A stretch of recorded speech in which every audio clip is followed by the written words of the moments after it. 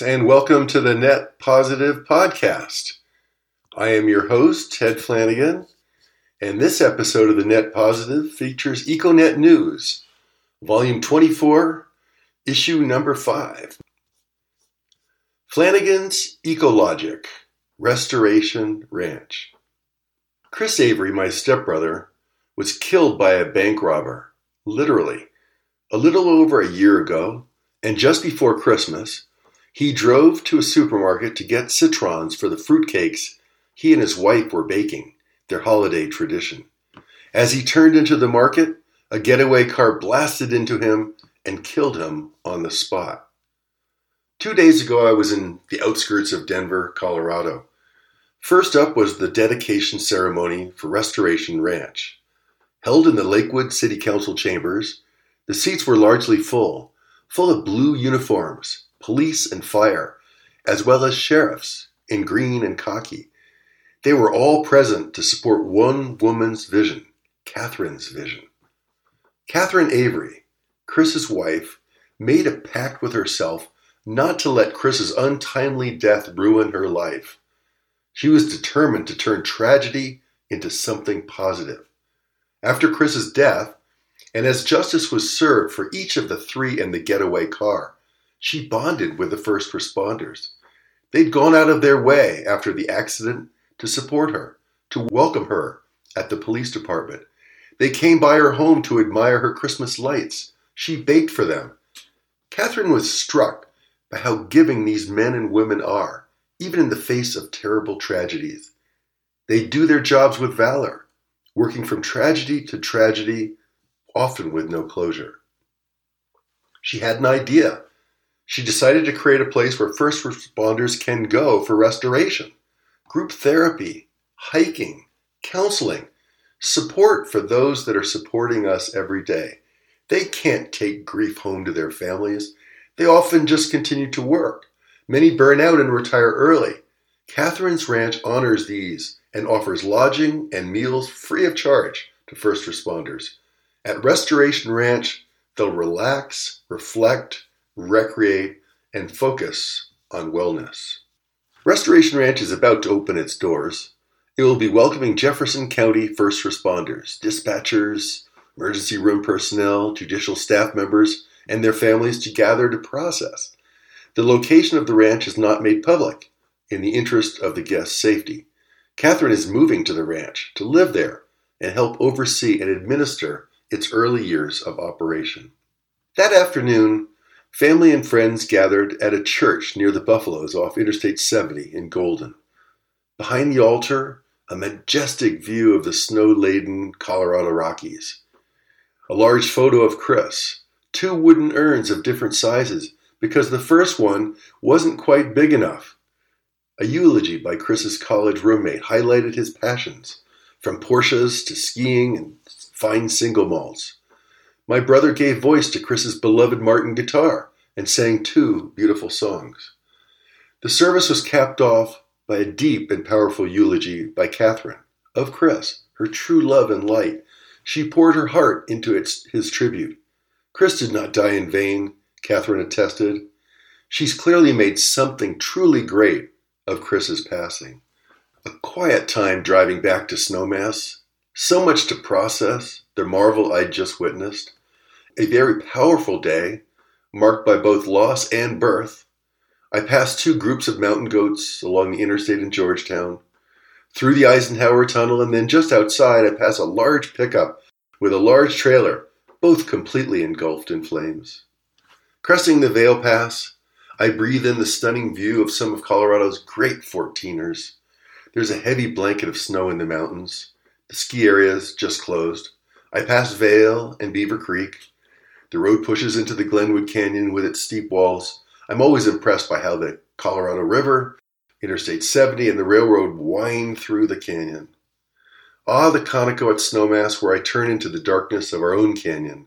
What a day. My mind is full of awe and gratitude. Quote of the week. Climate and sustainability is going to be the new computer science. This is what young people want to work on for their lives, for all the right reasons. Venture capitalist John Doerr gave 10% of his fortune to create the Stanford Doerr School of Sustainability. Class 8 trucks, now electric. 200 miles of range. Imagine a full semi, 18-wheeler, 5 axles, a 53-foot long trailer, and all electric.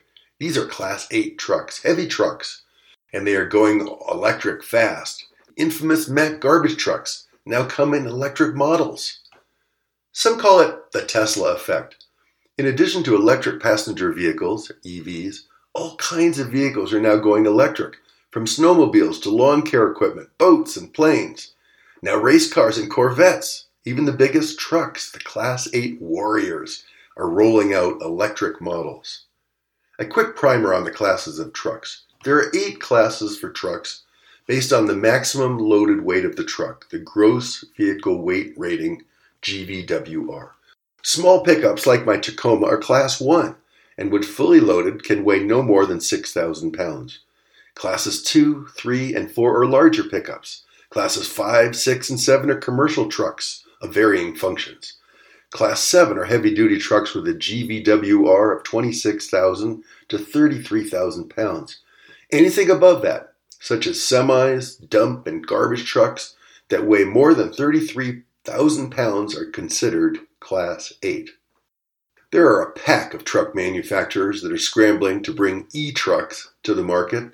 Daimler Truck, Volvo, Navistar, Hyundai, Hino, Peterbilt, Kenworth, International Mack, and BYD.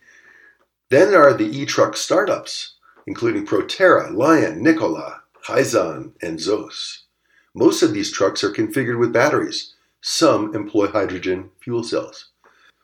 Dozens of electric semis and heavy-duty truck models were on display at the Advanced Clean Transportation Expo at the Long Beach Convention Center this past week. The hydrogen fuel cell semi Nikola Tre was there. Freightliner's electric semi gets 230 miles of range on a single charge. Many of these will be deployed at Southern California ports to combat air quality issues. Surging oil prices are making these new market entrants all the more popular. Noticeably absent was Tesla, despite its 2017 announcement that it would make a semi that gets 500 miles per charge. That hasn't happened yet, but the CEO of Navistar claims that the cost parity of electric trucks is coming much sooner than anyone thinks. Sure, they cost more to buy, but much less to operate. In California, there are rebates for up to $120,000 per e-truck. Navistar's EMV truck gets 134 miles of range. The company has its sights on 500 miles of range. E-trucks powered by a megawatt-hour of stored energy on board. Navistar expects these trucks to reach the market by 2025. Navistar is an affiliate of the Volkswagen Group. 50% of its sales will be electric by 2030 and 100% by 2040. Volvo is offering the widest range of heavy-duty electric vehicles in Europe, some configured as garbage trucks. With 100 to 300 kilowatt-hour battery packs, these trucks can operate for 124 to 188 miles per charge. Volvo's tractor trailers have 375 and 565 kilowatt-hour battery packs, the larger providing up to 230 miles of range. 50 of these were recently purchased and will be in operation at the Port of Long Beach, one of the country's busiest freight hubs. The port is investing in a charging plaza for trucks that will feature 26 360 kilowatt charging bays. Mack Truck offers the LR Electric with 376 kilowatt hours on board. These electric trucks, primarily garbage trucks, have 530 horsepower of peak capacity, the combined effect of 2 AC motors. 3-mode regenerative braking recaptures some energy as these trucks stop hundreds of times a day. They cost around $550,000, nearly double that of their diesel-powered sisters, which cost $340,000. Texas homebuilder plans 200,000 microgrids. Horton World Solutions, a Texas-based builder that focuses on sustainability, is now planning to build 200,000 homes that are each an energy-resilient microgrid. Given increased climate consequences, resilience is desirable and marketable. Most of the HWS homes will be built in the Dallas-Fort Worth area. They will achieve resilience by incorporating batteries. Terry Horton is the CEO of Horton World Solutions, HWS. He and his brother also own D.R. Horton, the largest home builder in the country. The HWS home microgrids will add $20,000 to the cost of each home.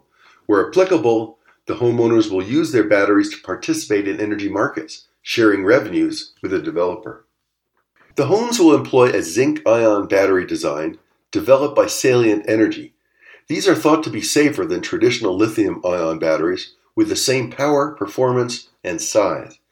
The zinc-ion battery chemistry was developed at the University of Waterloo in Ontario. According to Ryan Brown, co-founder of Salient, zinc ion is readily available and does not have the thermal runaway safety issue that plagues lithium ion. In 2021, Salient got a $1.6 million grant from the California Energy Commission to investigate zinc ion batteries as alternatives to lithium ion. By 2025, Salient expects to produce batteries at half the cost of lithium ion. Salient's 4-hour batteries can also be ganged together for a longer duration. In related news, 600 homes in the Silvies Valley Ranch near Burns, Oregon, are now powered by solar and storage microgrids. Going off-grid was less expensive than paying the local utility $7 million to run lines to the development. Meanwhile, in California, wildfires and public safety power shutoff events, PSPS, are driving consumers to microgrids. Luxury home buyers reportedly are not solely interested in their returns. They want resilience. China boasts the world's biggest clean energy corridor. The Three Gorges Corporation reports that its 6 dams along the Yangtze River have a combined 62 gigawatts of capacity and have generated over 3 trillion kilowatt hours of electricity since 1981 when the first dam was built. The clean energy corridor, made up of the Baihatan, Weidongul, Jilodo, Jingaba, Gezobo, and Three Gorges dams, has avoided the combustion of 910 million tons of coal, stemming the tide of 240 million metric tons of emissions. The combined 101 generating units there form the largest clean energy corridor in the world. That compares with the Columbia River Basin watershed, comprising 274 dams, including 16 in British Columbia. The Columbia River watershed has a combined capacity of 36 gigawatts. The Vegas Turf Ban Bill. The Colorado River watershed is in trouble. A 20-year mega drought. Lake Mead's water level is lower than at any point since the dam was built in the 1930s. The level has been declining since 2000, so much so that the pipes that draw water from the lake are now too high. A new pumping station was required to provide water at record low levels. The Las Vegas region gets 90% of its water supply from the Colorado River. Now, southern Nevada, including the city of Las Vegas, has banned lawns. Nevada's AB 356 is a mandate. Turf removal is now required in southern Nevada, a service area providing water to 2 million people. The Southern Nevada Water Authority claims that indoor water use is carefully controlled and all wastewater is recycled, but outdoor water use is responsible for 60% of consumption and all of it ends up lost to evaporation. As I write this piece, sod cutters are slicing away turf from the soil in Vegas. Later, these areas will be refashioned with gravel marked by plants, such as desert spoon and red yucca. The law is the first of its kind in the nation. Non-functional areas, such as roadway medians that serve only aesthetic purposes but that must be irrigated, must now be replanted with desert-friendly landscaping. There are useless pieces of grass everywhere, in medians, roundabouts, and commercial office parks. Functional turf includes athletic fields, cemeteries, and in some cases lawns in housing developments. There are provisions for pet relief turf. The law passed with bipartisan support and established an advisory committee to rule on functional versus non-functional turf. The Turf Ban Bill follows lots of programs to reap voluntary water conservation efforts. Southern Nevada Water Authority's Cash for Grass program began in 1999. There have been watering limits and wastewater patrols and investigators. Building codes have successfully limited the amount of turf in new developments. These efforts have cut water use. Even as the region's population has increased by 20%, absolute water use has remained flat. But more, a lot more needs to be done. The turf ban bill is tough, but may well be effective. Switching from lawn to drip-irrigated drought-tolerant plants can reduce water use by 70%, and even more if the turf is replaced with artificial turf. AB 356 is anticipated to remove 3,900 acres of grass, potentially saving 9.5 billion gallons of water, equivalent to 11 gallons per person per day, and equivalent to 10% of the region's Colorado River allocation. Property owners can get a rebate of $3 a square foot from SNWA to help with the removal costs. Stanford's new School of Climate. It will be the first new school at Stanford University in 70 years. It is funded by billionaire John Doerr, a venture capitalist and a principal at Kleiner Perkins. He made his fortune funding companies including Slack, Google, and Amazon. Doerr and his wife Anne are now responsible for the second largest gift to an academic institution, and the largest ever to establish a new school within a university. The Doerrs are giving $1.1 billion to Stanford for a new climate school. The largest gift?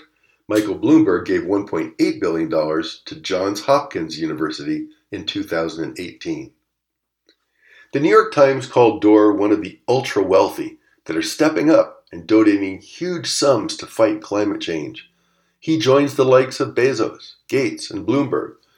According to its new dean, the school will not take policy positions, but it will work with oil companies on solutions. The school will place Stanford at the center of public and private efforts to wean the world of fossil fuels. It will be made up of a complement of traditional courses, such as earth sciences, as well as interdisciplinary studies. Columbia and other universities are also developing interdisciplinary schools for sustainability, but the Stanford Doerr School of Sustainability will be the best funded. It will begin with 90 faculty, with a plan to add 60 more faculty in 10 years. Stanford has raised an additional $590 million for the school. 2 new buildings will be built on campus. Green roofs in France. The French Parliament has passed a new law requiring that all new commercial buildings have either solar panels or green roofs. Early advocates were pushing for the entire rooftops of new buildings to be green. Given the cost of doing so, the government lessened the requirement. Now only partially covered is the requirement. The goal is to reduce rooftop temperatures and reduce the urban heat island effect. According to the US EPA, green roofs temperatures can be 30 to 40 degrees lower, cutting cooling costs in some cases, and ambient air temperatures can be tempered by 5 degrees. Clean heat standard. What's a clean heat standard? It's a regulatory mechanism aimed at driving down emissions from heating fuels. It's a part of the young and important movement to decarbonize buildings. Yes, renewable portfolio standards have greened the power grid and continue to do so. EVs of all kinds are greening and decarbonizing mobility. In California, EV adoption is being supported with low-carbon fuel standard credits. Now progressive states are focusing on decarbonizing buildings and their heating systems. They are at the cutting edge of the clean heat standard. In Colorado, where 70% of homes use natural gas heating, Governor Jared Polis signed the clean heat standard into law last year. Natural gas providers must reduce their emissions by 4% by 2025 and by 22% by 2030 from 2015 levels. One compliance strategy is to mix hydrogen into the natural gas supply. In Vermont, heating is responsible for 35% of the state's emissions. Promoted by Vermont's Energy Action Network, the Clean Heat Standard passed both the House and Senate in early 2022. It would have required fossil fuel corporations and utilities that sell heating fuels to reduce climate pollution over time and in line with Vermont's Global Warming Solutions Act passed in 2020, Act 153. The law would require heating fuel providers to either provide cleaner fuels or to pay for weatherization, heat pumps, and advanced wood heating systems, just as electric utilities have been required to reduce their customers' power consumption for years. On May 6, 2022, the bill H. 715 was vetoed by Governor Phil Scott. While concerned about climate change, he claimed that the authors of the sweeping regulation did not fully represent its costs and impacts. An override failed in the House by a single vote. Instituting a clean heat standard is one of several tools to cut natural gas use and to limit methane leakage and greenhouse gas impact. Many California cities have banned the use of natural gas in new construction. New York City has banned new gas hookups. Weathering a storm of criticism and battle over regulating how customers cook and stay warm, these laws are requiring electric stoves and furnaces in new buildings. One of the drivers of the clean heat standard is the realization that natural gas, more specifically the leakage of methane, is bad news. Methane's potency was underscored by a United Nations report last year that warned of methane's supercharged GHG impact. It called for an urgent crackdown on the use of methane. The report's authors concluded that new natural gas hookups are not compatible with international climate targets without relying on future massive-scale deployment of unproven carbon removal technologies. That's it. Thanks for tuning in to this edition of The Net Positive. We'll see you next time.